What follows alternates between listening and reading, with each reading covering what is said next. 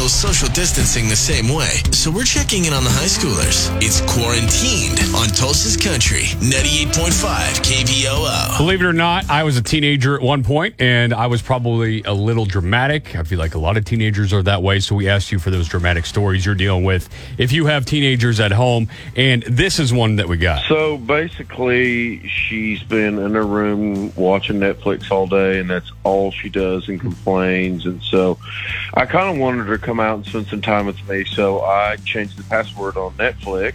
And so basically, she's upset with me, and she's just making a bunch of noise in her room until I change the Netflix password.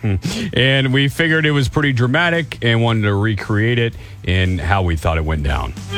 Like a bad case of senioritis, these are the quarantine days of our lives. I'm not changing the password.